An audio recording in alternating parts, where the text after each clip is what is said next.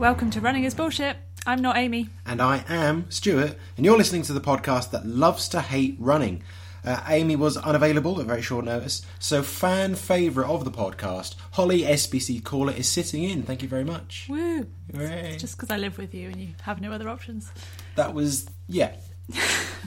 Well, you're lucky you're sitting in on this one, because there is a lot going on. We're going to be talking about the London Marathon, coronavirus, of course, the World Half Marathon Championship, weird trainers, filthy puns, and the bullshit running news. You're going to have to sing the theme tune for that, so have a little think about it now. No, you can do it.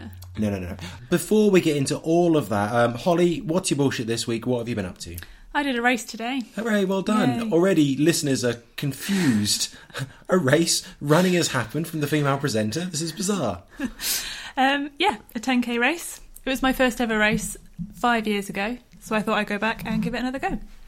Well, I remember you when you were on the guest on the podcast back last year. You did speak about that. It was your first ever run outside, and it was the race you finished third in 45 minutes and 10k, which is pretty good. Yeah. And how did you get on? Well, the first time I did it, it was completely awful. So I thought I'd come back today and it would be great. I'd find it really easy because I'm much fitter. Experience. Yeah, exactly. No, it was just bullshit. It was still bullshit. It was awful. The whole thing was awful.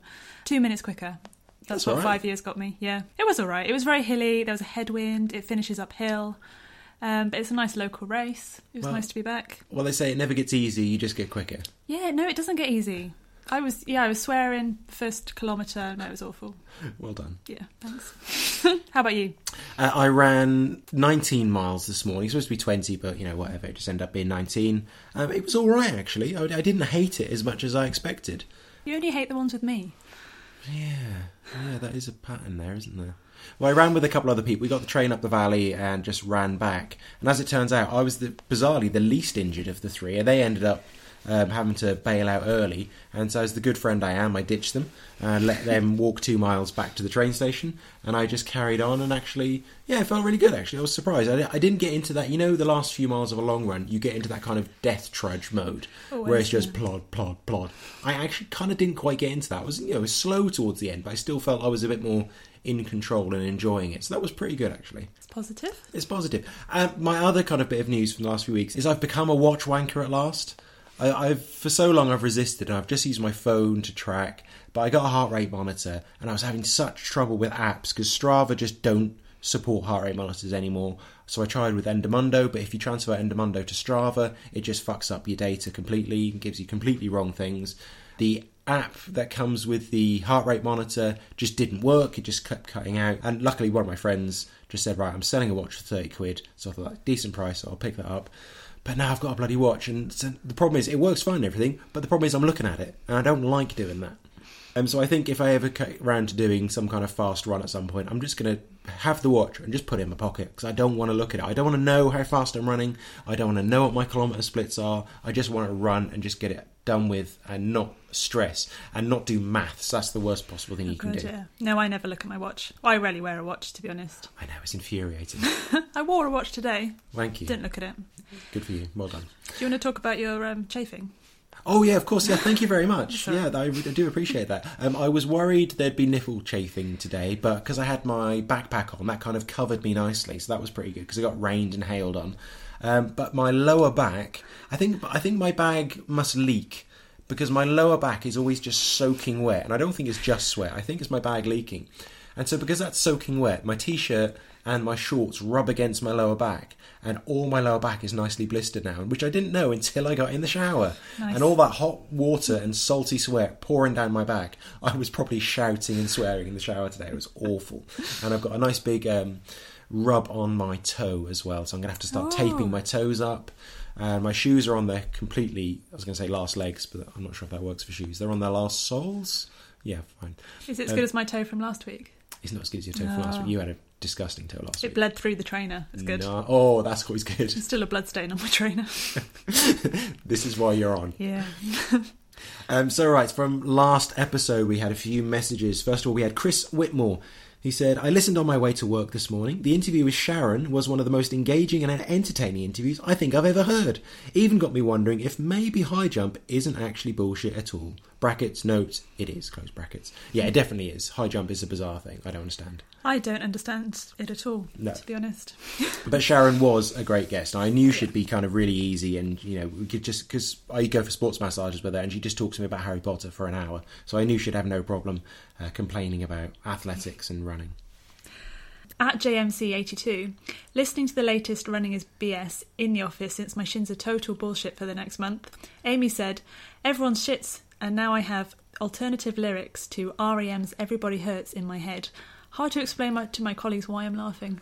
Everyone shits. It's going to be on our heads now as well. Absolutely. Jay, if you want to record that and send it in, we'd very much appreciate it. Robert Scott Norton on Facebook says, that's my afternoon sorted. My non-runner wife also loves your podcast. To be honest, I think it's the sweary banter she likes the most. Which, I don't know what else there is to like. It's not the running knowledge, it's not the experience or the tips. It's basically an hour of sweary banter, so that's good. I'll take that. So, as we've said, a lot has happened in the last 2 weeks. There's a whole load of things to pack into this, so we'll have to try and tackle it in order, because some things kind of later contradict the first things. Okay, so first off, there is amazing news from the London Marathon, as you may have seen, but we're going to let Liz Ayres, our previous guest, tell you all about it. So following up from last year, we're speaking to Liz Ayres, and we're going to kind of ignore the speculation of London Marathon not going ahead for now. We're just going to focus on what we do know, which was some great news from last week about the London Marathon and the way it's going to change. So, Liz, we just wanted to hear it really from your words. What is going to change for next year? Well, what isn't going to change? It is a better question. 9:30 start, which means that we actually get breakfast at a normal time with less hanging around in the pens. That will then hopefully give everybody a good chance of getting from start to finish within the cut-off, with nobody left behind. So going for their cut-off, that's still going to remain the same. They're not going to be enforcing it like some marathons where they pull up all the mats and you can't cross the line. You'll still be able to cross, but they'll have 8-hour pace tail walkers, approximately 50 of them, to be right at the back and help anybody that needs that additional support. And right behind them will be a DJ party bus, which I am totally jealous about because I can't compete with a party bus. I've got a little portable speaker. I can't compete with a bus. So he or she will be a wall between the 8-hour tail walkers and the cleanup crew, who will be starting later. And that's the best thing about all of this, is London Marathon have been able to negotiate with the boroughs to extend the road closures. So there's not so much of a rush for those. If anybody does fall behind the 8-hour tail walkers, which is not really going to happen, I can't anticipate that happening, they will be assigned their own tail walker who will walk with them on pavement through to the finish. Anybody that's under 8 hours will get timing mats throughout the whole course, photographers throughout the whole course, aid stations open throughout the whole course. So they will get the same experience as those at 2:30, 3 hours, 5 hours. What else? I don't know. There was just so much going on. There was, as we kind of read down the bullet points, there just seemed to be more and more. For those doing 8 hours, getting the timing mats and the aid stations and the finish with the medal and all that, that seemed to be like the bare minimum. That was kind of the least of what we expected that should happen, because they've paid the same amount and they've done the same amount as everyone else. But this whole idea of 50 tail walkers, with those being assigned to anyone that drops behind, and a party bus is just, it's kind of ridiculous. No, it is good. It's a brilliant idea, because when I paced Oxford Half 2 years ago, I was actually brought in with a brass band playing Hot Chocolate Sexy Thing. And I did bring that up at the working group meeting that we had back in November, that Oxford Half really make a big deal about their last finishes. Then we have Rotterdam and their big fireworks and celebrations. Yes, I love that. So the last runners really should be celebrated, because they've been out there for so long and worked so hard. So I wasn't expecting for all of our ideas to be taken seriously. And everything we have asked for or we said, well, wouldn't it be a great idea? We've actually got, the only thing they turned us down on was savoury snacks towards the later miles of the course. And that was down to sustainability and environmental cleanup. So, because we weren't allowed to have sausage rolls or cocktail sausages or anything, but it was literally just the litter. So we can't really complain over that. Yes, and any of those that were identified on the VLM database, registration database, who said that they would possibly be a 7:45 finish and maybe a bit later, they get to move up between waves 2 and 3. Yes. So there's only about 30 of them that were identified on the system, and I think there's literally only a handful that have taken up on that. Some of them were kind of put off by comments that were made by other runners who thought that they were more of a real runner than the back of the pack, and thought that it would interfere. But it means that those who are on the slower end, they don't have to worry now about falling behind Tailwalker. They don't have to worry about missing out on the whole big party that London Marathon have put on.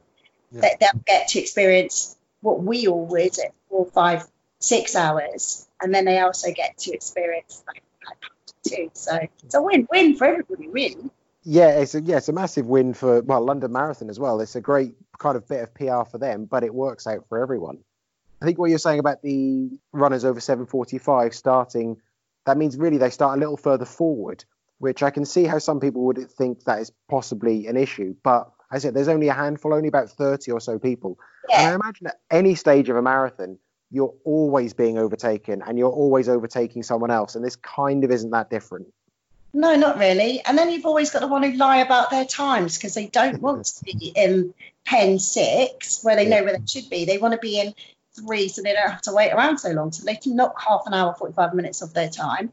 And next thing you know, they're walking at mile 3 because they can't sustain that pace for waves 3, 4 and 5. Yeah. So it isn't much different from that, except these guys are actually being honest to get the move up as opposed to lying through their front teeth and moving pens up. And I imagine there's more than 30 of those happen every year anyway. Yeah. So I take it from the reaction that you're obviously very, very pleased about this, and London Marathon have gone over and above what you expected them to do. Absolutely. When we went into the working group, we thought it would be just the basics, the timing mats, the photographers, and we thought that we might have to push for those because the marathon's been going on for so many years. If it wasn't problematic to have the timing mats and the photographers down for 8 hours, then why weren't they down for 8 hours previously? So we thought we might have a bit of a fight. But when we went in there and like, it'd be nice for this and nice for this. And on top of that, Cherry, can we have? And it was actually the London Marathon team that were actually coming up and saying, well, how about we do this? How about we do that? And it's like, now you're talking my language.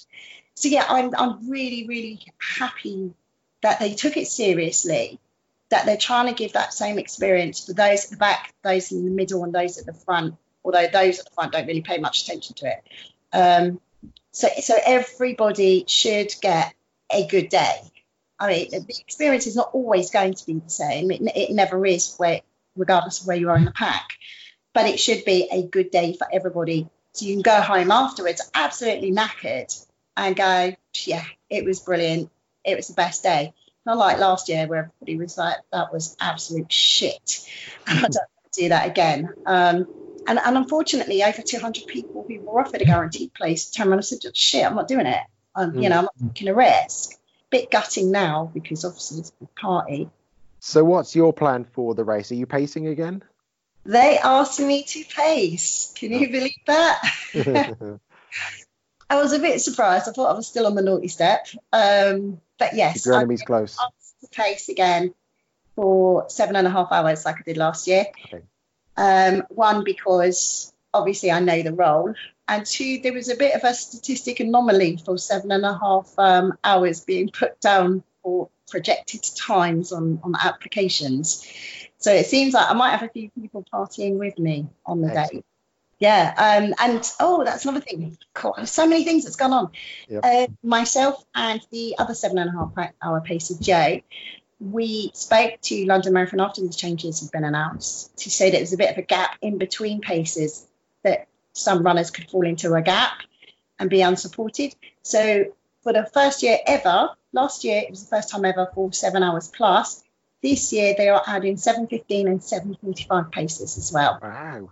So we should be able to give everybody an amazing day. Liz, that is all fantastic. Well done to you and everyone else in the working group and all those people that fed back to London Marathon. You've obviously done a fantastic job for them to listen to you and do so much. Good luck with the race, and we look forward to hearing from you afterwards. Fabulous. Thank you. Thank you. So that all sounds pretty damn good. They got everything they wanted, even though they didn't really expect to get a lot of those things. Yeah, it sounds great. Sounds like London Marathon's listened. In fact, they've not even just listened, they've really gone and done more than they needed to. And to have a party bus at the back, it's going to be amazing. I'm really looking forward to watching that on TV, and I'm going to watch it all the way to the end to see that come in. Yeah, they're going to have a good finish, hopefully. It's going to be an amazing finish, because you've seen like the Rotterdam half marathon finish. I love that clip, yeah. It's such if anyone hasn't seen it, you have to just look up Rotterdam half marathon finish or something like that. And it's just amazing. The amount of effort they put into it is just incredible. It's like you want to finish last in that race. Yeah, there's a massive crowd cheering her on. Music, amazing. So yeah, can't wait to hear more about the London Marathon. Next, we've kind of talked about the World Half Marathon Championship. So in a few weeks' time, we're both travelling out with friends to run the championships in Gdansk, Poland.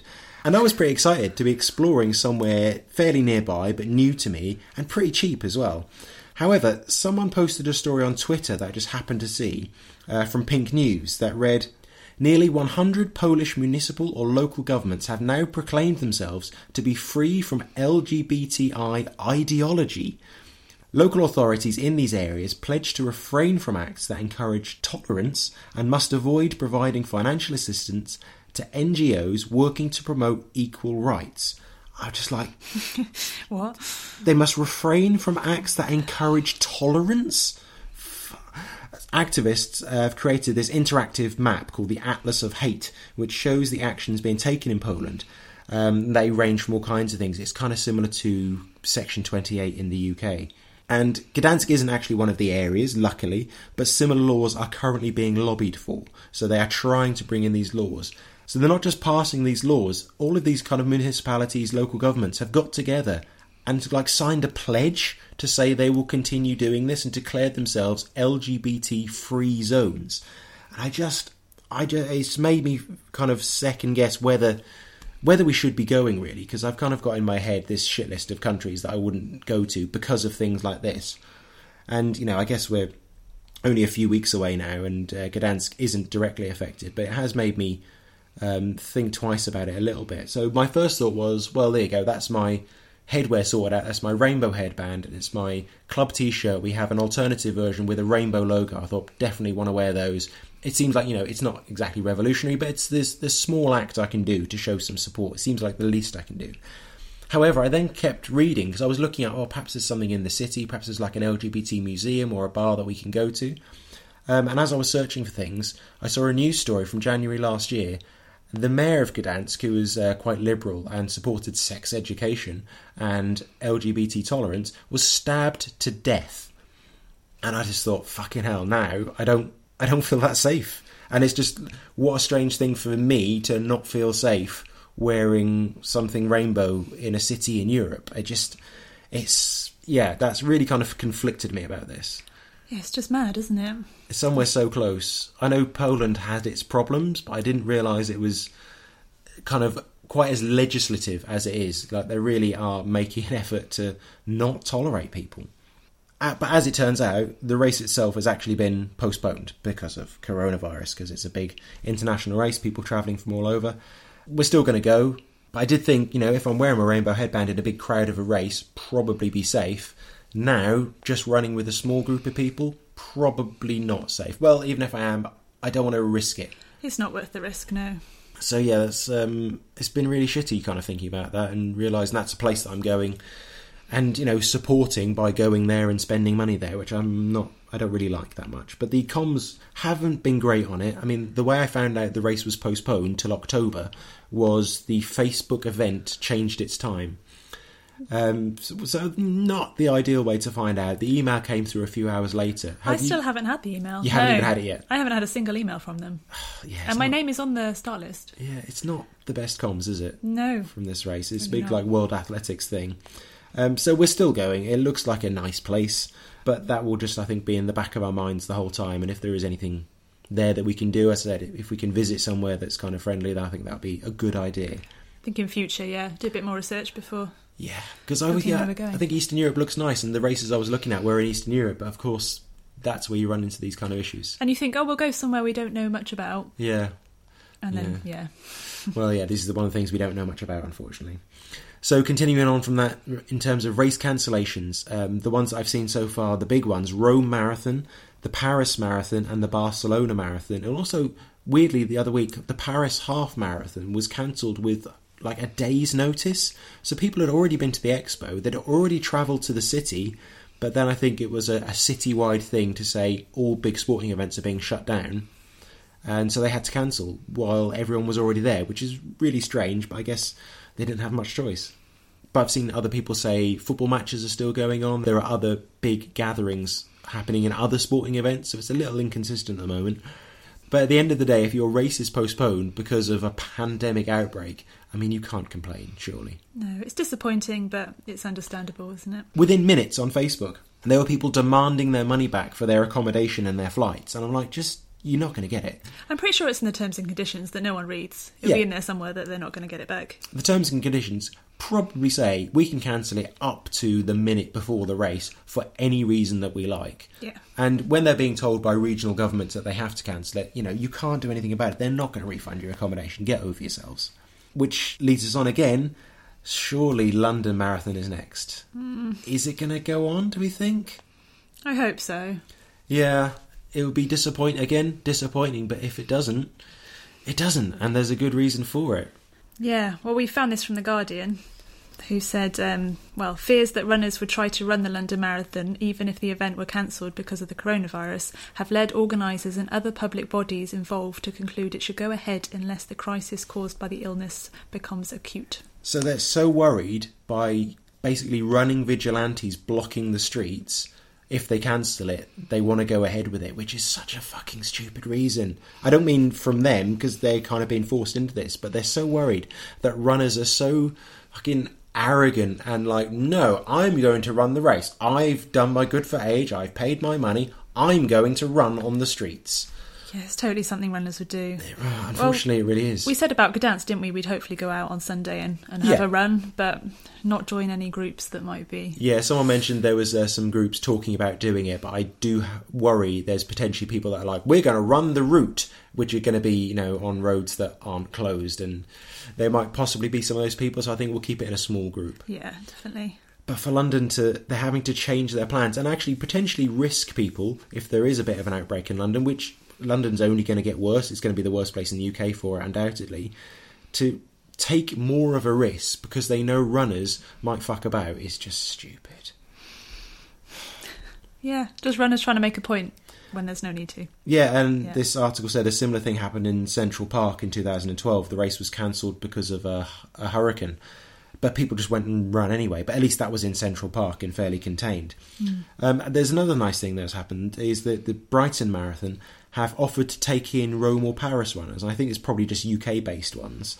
But they've put a message out saying if you're supposed to be running Rome or Paris, drop us an email and we'll see what we can do. That's nice of them. That is nice. When is the Brighton Marathon? Similar time? Yeah, I think it's around a similar time. I didn't really check. But yeah, it's a good bit of PR for them. It's win-win. They can probably fit in another 50, 100 people or something, and it looks really good for them. So that's nice of them.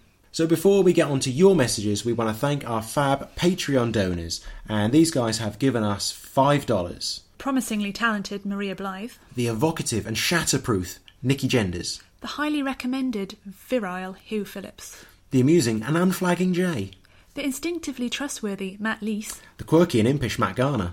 The relentlessly down-to-earth Rob Smith. The moral yet saucy Kirk Shepherd.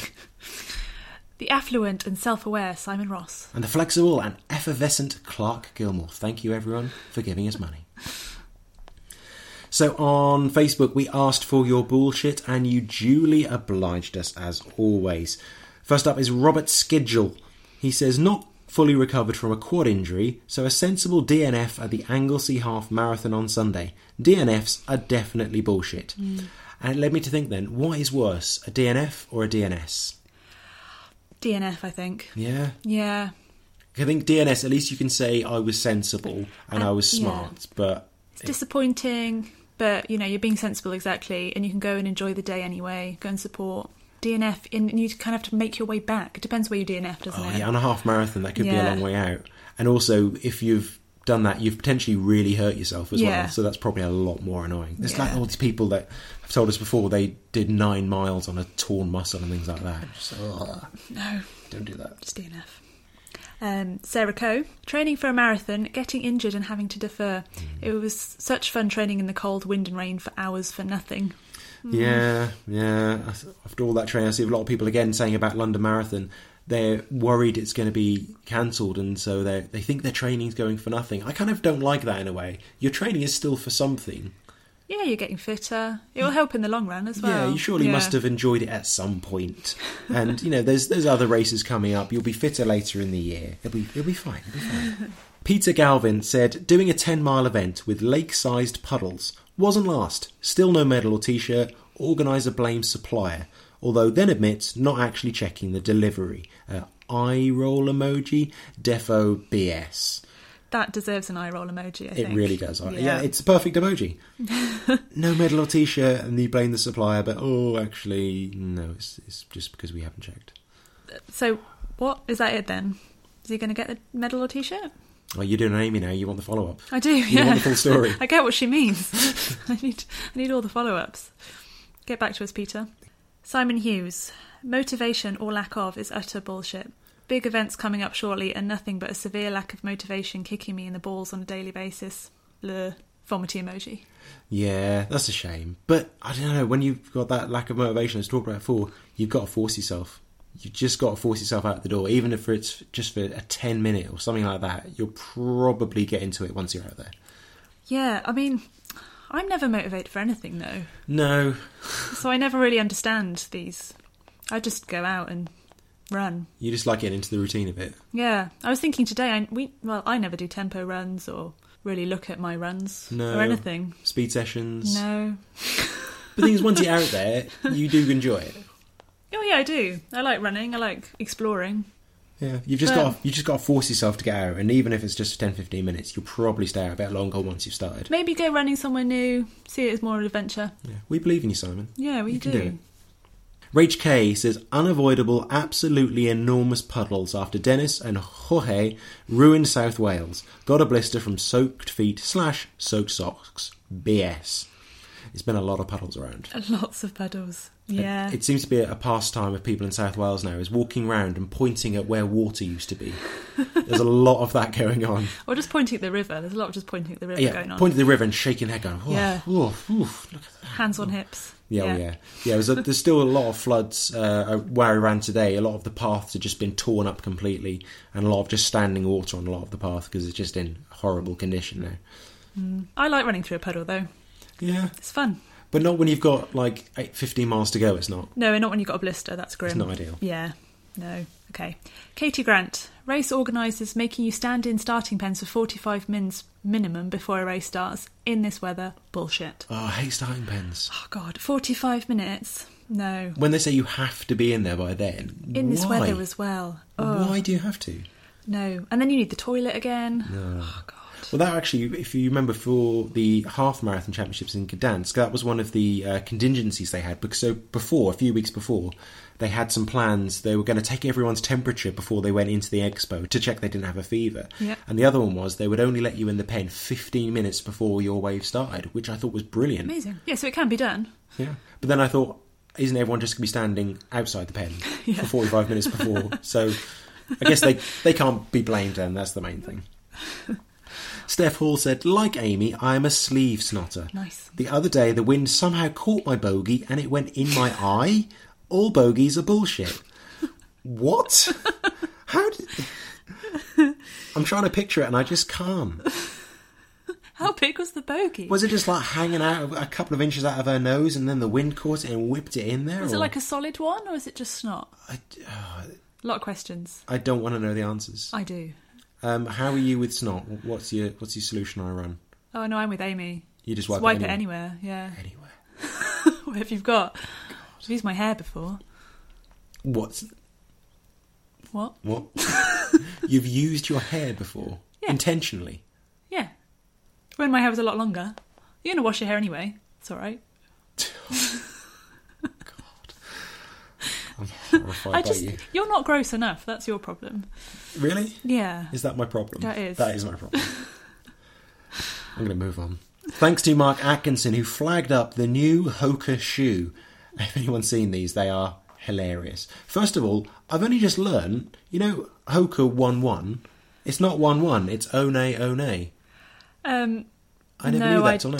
I didn't even know it was Hoka 1-1, to be honest. Well, there's a local race called the Hoka 1-1 Trail Half Marathon or something. Okay. And I had no idea. And it's One. So One. I'm still going to say 1-1 because it's funny. So the new 10-9 shoe, as it's called, it's described as the largest on the market and has a really distinctive protrusion at the back. Basically, the heel sticks out like 1.5-2 inches, and it's really wide as well. We tweeted this for a cheap laugh because the photo, it just is hilarious. Everyone looks at it and just doesn't get it. But to be fair, it is actually a very specialised shoe, and it's specifically for downhill running, which is its own niche event, apparently. Oh, it is an event? Yeah, like downhill running is a thing. Because I that's what I was going to ask. So I was just like, when do people just run downhill on a road? Yeah, as a thing? No, I think it's just like a trail thing. I don't think it's that huge, but I think Hoka have just expanded so much. They've gone, fuck it, let's just... Are they trail shoes? They don't look very traily. I don't know. But apparently downhill running is a thing, and this is the perfect shoe. And someone did tweet some prototype photos of other versions of this, and God, they are strange. There's like a bit sticking out of the front. They've made them extra wide. They've got different bits at the back, like flaring out, all kinds of things. But apparently this is, if you're going to be running downhill, this is what you want. We also had some fun on Twitter with this, what we're calling Whose Run Is It Anyway? The feature where everything's made up and your watch time doesn't matter. It's time for Scenes from a Hat, and we asked for examples of things you can say about running, but not about your partner. In at number 10, I finished really quickly. Do I get a trophy? No. Number 9, I've entered us both. Number 8, that felt like a really good session, but I'm just going to go and have a look at the data. I bet people have done that. 7, that was great, but so hard. How do you feel about entering it again next year? Number 6, I can't believe how wet it was. I was slipping around everywhere. 5, I like to have 2 pairs on the go and alternate between them. 4, I've just accepted the fact this will make my nipples bleed. The top 3. Number 3, Victoria Dick. You might not feel like doing it, but I promise you'll feel better once you're finished. Number 2, Robert Smith. I pay way too much for this, considering I can do it for free in a park. You're a bad man. And number 1, the best thing you can say about running, but not about your partner, is Angela Foster Swales, party at the back. Thank you so much. I'm not at all surprised that turned to filth almost immediately. We love it. Absolutely love it. Before we go on to the bullshit running news, don't forget you can purchase your snazzy Running is BS t-shirts, hoodies, mugs, bags, and just loads of other crap at our merch shop. Just have a search for Running is BS Spreadshirt, and you can grab all kinds of great merch. Okay, I'm going to do like a tribute to Amy. Oh, okay. Well, whenever I think... It's in my head quite a lot, so okay. Bullshit, bullshit, bullshit, bullshit, bullshit. Running news. You've gone for the non-musical theme of Amy Genders there. Little nod to you there, Amy. Yes. I'm a big fan of Amy. I hope you're proud of me, Amy. A runner who broke his leg on a trail run crawled across snow, rock and ice for more than 10 hours before being rescued. Joseph Oldendorf, 26, was running in the Olympic National Forest in Washington State, US, when he slipped on ice at about 5:45 on Friday, February 21st. The fall broke his tibia, which became detached from his ankle. Oh. Take a breath. Yeah, I like all these stories. There's always me in the background going, oh. Unable to walk and with no mobile phone signal, Oldendorff began to crawl back along the trail on his hands and knees. He was wearing only his running kit, shorts, a top and a light jacket, and temperatures soon fell well below zero. It took 7 hours to get phone signal and another 3 hours to be found at 4 a.m. Oh, yeah, once he got that phone signal at 7 hours, he knew it was going to take ages for people to get to him, and he knew it was getting cold, so he thought, I might as well just carry on crawling just to stay warm. Oh, God. His tibia became detached from his ankle. That's not right. That's not supposed to be like that. That's horrendous. But that is hardcore. So that's just another little thing to remember when you're out on the trails, folks. Don't get bugs in your eyes because you get worms in your eyes, and don't fall over and detach your tibia from your ankle. God. Next up, German Florian Neuschwander has broken the 50k world record on a treadmill, breaking the previous record, which was set just 6 weeks earlier by Mario Mendoza, and setting a time of 2 hours, 57 minutes and 3 seconds. Ooh. The overall 50k world record is 2 hours, 43 minutes and 38 seconds, set 30 years ago. Yeah, it's kind of odd that. The 50k world record is 30 years old. And I actually found it quite difficult to find what the record was online, because it's not kind of a standard distance for some reason. Do many people attempt it? Well, apparently not, I guess. It was odd, though, because there was like the 20,000 metre world record and the 30,000 metre world record were kind of well documented, because I think they're kind of track events, and I think they're a lot more history back in like the 50s and 60s. That used to be a thing. Yeah. But yeah, it's going around 50k on a treadmill in 2:57. I mean, that's pretty quick. I'm always kind of surprised, though, treadmill records aren't quicker than they are, because treadmill records are always slower than road records, and I would, in a way, expect they could be quicker, because you could just set the treadmill to the exact pace that you need.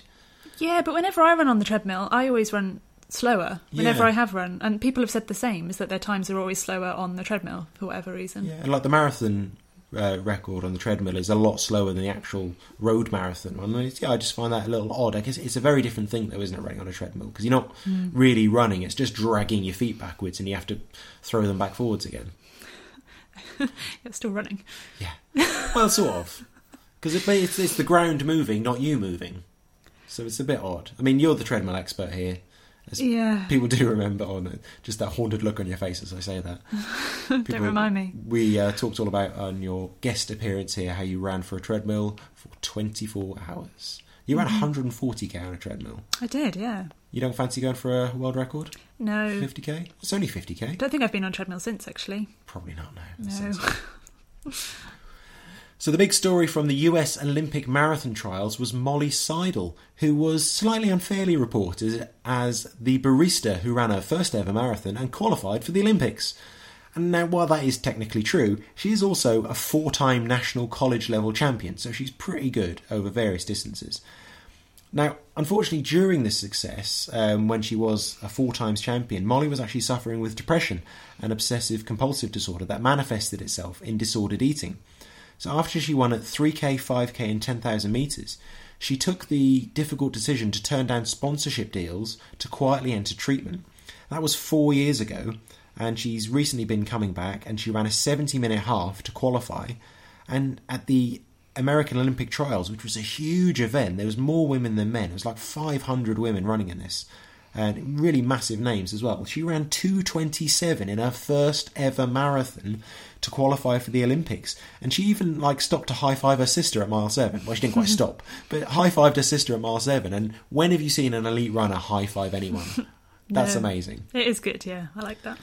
But yeah, can you imagine when you're kind of that good and that young to make that really difficult decision? You know, if Nike or whoever are throwing a big bag full of money at you, to say, no, actually, my health has to come first. That must have been really tough for her. Yeah, that's a hard decision, but the right one. Yeah, absolutely. Yeah. And it's just another one of these stories that we keep coming across. You know, on its own, her running her first marathon, 2:27, qualifying for the Olympics, is brilliant. But then I kind of read more into it, and here's someone else who's been through this thing, and just shows how common it is. And again, she found out how bad it was for her when she started getting all these stress fractures.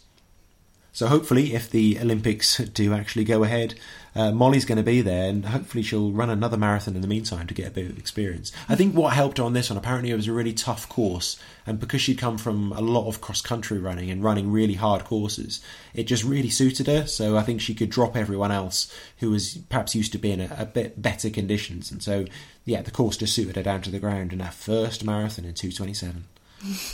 It's all right, isn't it? That's not bad. I take that. And next up, we've got a bonus interview with someone from my club, Howard Owen, who's just run a stupid race in Siberia, and I just needed to know about it. So I was scrolling through Strava, as you do, and I spotted that you'd run a marathon, and the map I saw was just blue, and I saw it was the Lake Baikal Marathon. Now, and as I happen to know, that is the deepest lake in the world, and it's in Siberia, and I was just fascinated by this, and so I had to know why on earth you did it. So first of all, how did you even come across this as a thing? Right. Now, I'm very impressed with your knowledge on Lake Baikal. I've seen the documentary with the seal, so, you know. Yeah. And as your researcher told you, it contains 22% of the world's fresh water, making it the largest lake in the world. Thank you, Howard. You're welcome. So this marathon, obviously Siberia being such a cold place, that lake freezes every winter, leaving that marathon to be regarded as one of the top 10 hardest marathons in the world, despite the fact that it's completely flat, because it's just frozen water. It is brutal. I wasn't prepared for it to be as hard as it was. No. The fact that it's classed as being such a difficult marathon sort of obviously attracted me to it, because why wouldn't you want to do that? Yeah, it seems to be the kind of thing that you do. You kind of go off the radar for a little bit, and then you kind of pop back with having run a marathon in the Alps or something. Yeah, exactly. It's the best kind of running. For preparation, and then just do a big one. Yeah, that was the main reason then. You just spotted that it was a really hard one, and you thought, yeah, I'll give that a go. Yeah, because I knew about it about a decade ago. It was first on my radar. I thought, it looks epic, but probably beyond me. So this year, I'm going to hit the big 4-0. So figured, midlife crisis, I need to do something big. It was the perfect marathon. Exactly, yeah. So what were conditions like on the day? And even how did you even get there? That surely must have taken days to even get there. Yeah, it's a bit of a nightmare to get to. It's really, really remote, middle of nowhere. So you've got to fly to Moscow and then connect to a flight from Moscow to Siberia, which takes 7 hours, and it's on a tiny plane, and it's really cramped. So you're not getting there in the best of condition. Then you've got a bus ride to the middle of nowhere, to this tiny village, which is full of wooden huts and cabins. It's like back in time. And that's then where the run leaves from. There's no expo then, I gather, for this. No expo. There's just a briefing the day before. Mm-hmm. We have to confirm you're not going to die when you're running it. That you're going to follow these flags, which are hammered into the ice, and not do anything stupid, which I tried my best to do. That is quite difficult, for me, but I didn't do anything that stupid, and I'm still alive. So what was it like on the day? The day itself, the weather was -18, which isn't too bad. Oh, no. Okay. Not that bad, because it can get up to -30 for the run. Yeah. But -18, we were temperature-wise pretty good. But what was quite difficult this year is they've had heavier snowfall than they had in any previous year. Mm-hmm. So it was whiteout conditions. So it was featureless and barren. So ordinarily, when you're running a marathon, you can sort of gauge how fast you're going because the train is passing and you've got something in the distance to focus on, and then you know how you're progressing towards that.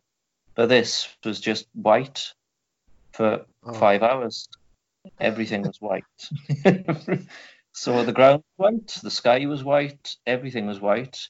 It was so bitingly cold with the wind. Obviously, you lay it up, so My core, etc., felt fine, but my face it didn't feel like it was real. Everything was just tingling and hurting. The terrain itself for the run was so slow going because of the snow. Snow than they've had before. So with the temperatures being as low as they are, the top of the snow freezes over. So you're running, and then all of a sudden you'll sort of sink through it up to your knees, and then you're trudging on again, and then you've hit a sort of a sort of compacted ice patch, which you're running sort of okay on, and then you'll sink again. So there was just no way of getting any momentum. It was brutal. That does sound awful. 5 hours, is that a personal worst for you of a marathon? That is my slowest ever marathon by some margin. Wow, well done. I did Snowdon back last year and did 3:37 in that. And that's classed as a tough marathon being so hilly.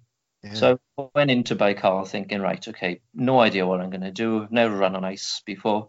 So maybe sub 4 hours could be all right. Yeah, it's flat. It's a PB course. It's flat, exactly.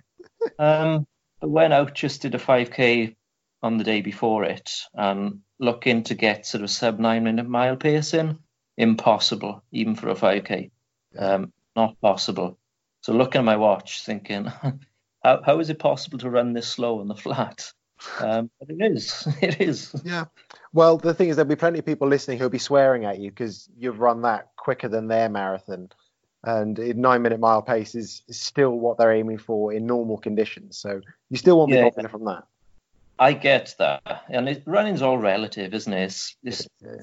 Pace-wise, I appreciate there's people faster than me, there's people slower than me. So all anyone looks at is sort of what's reasonable pace for them.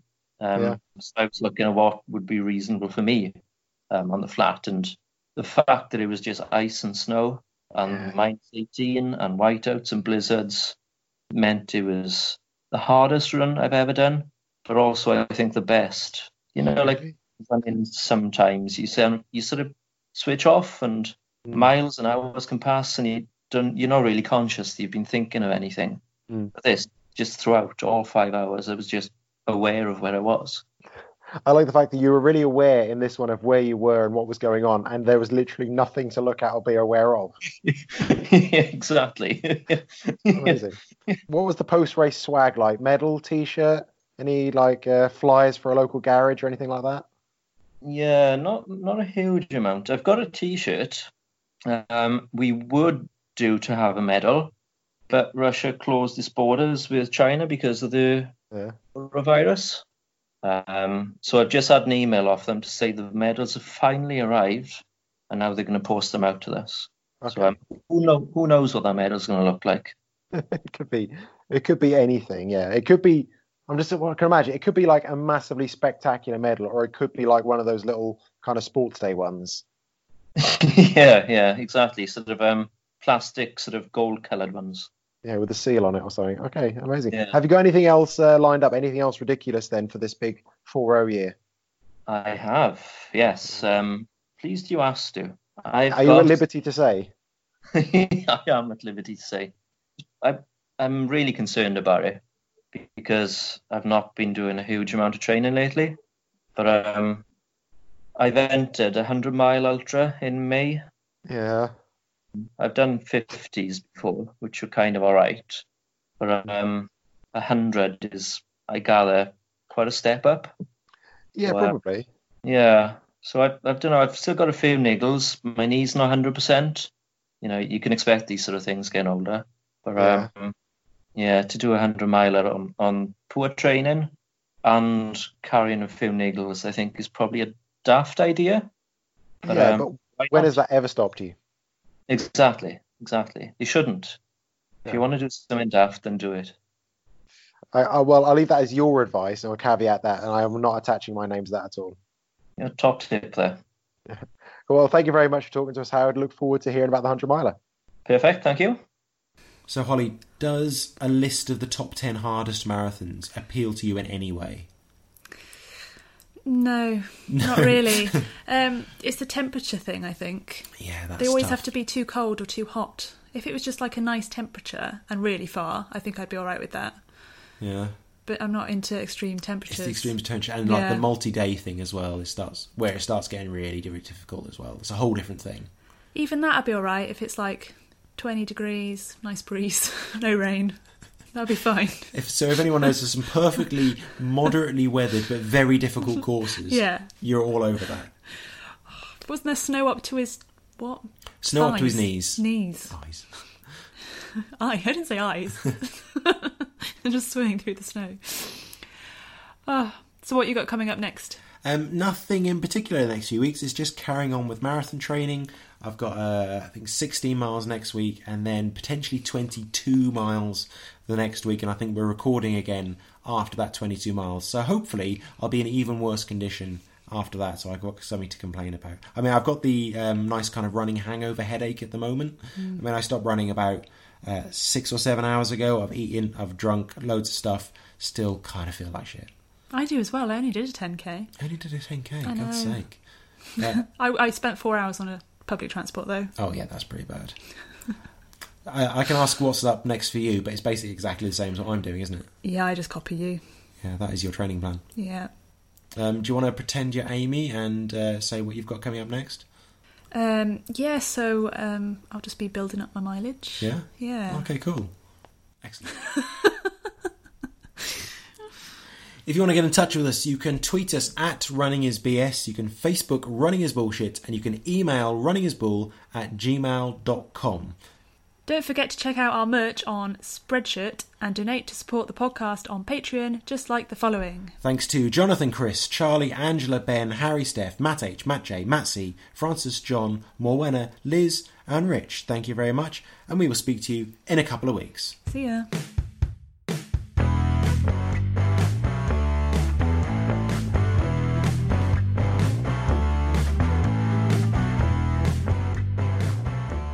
You're not gross enough, that's your problem.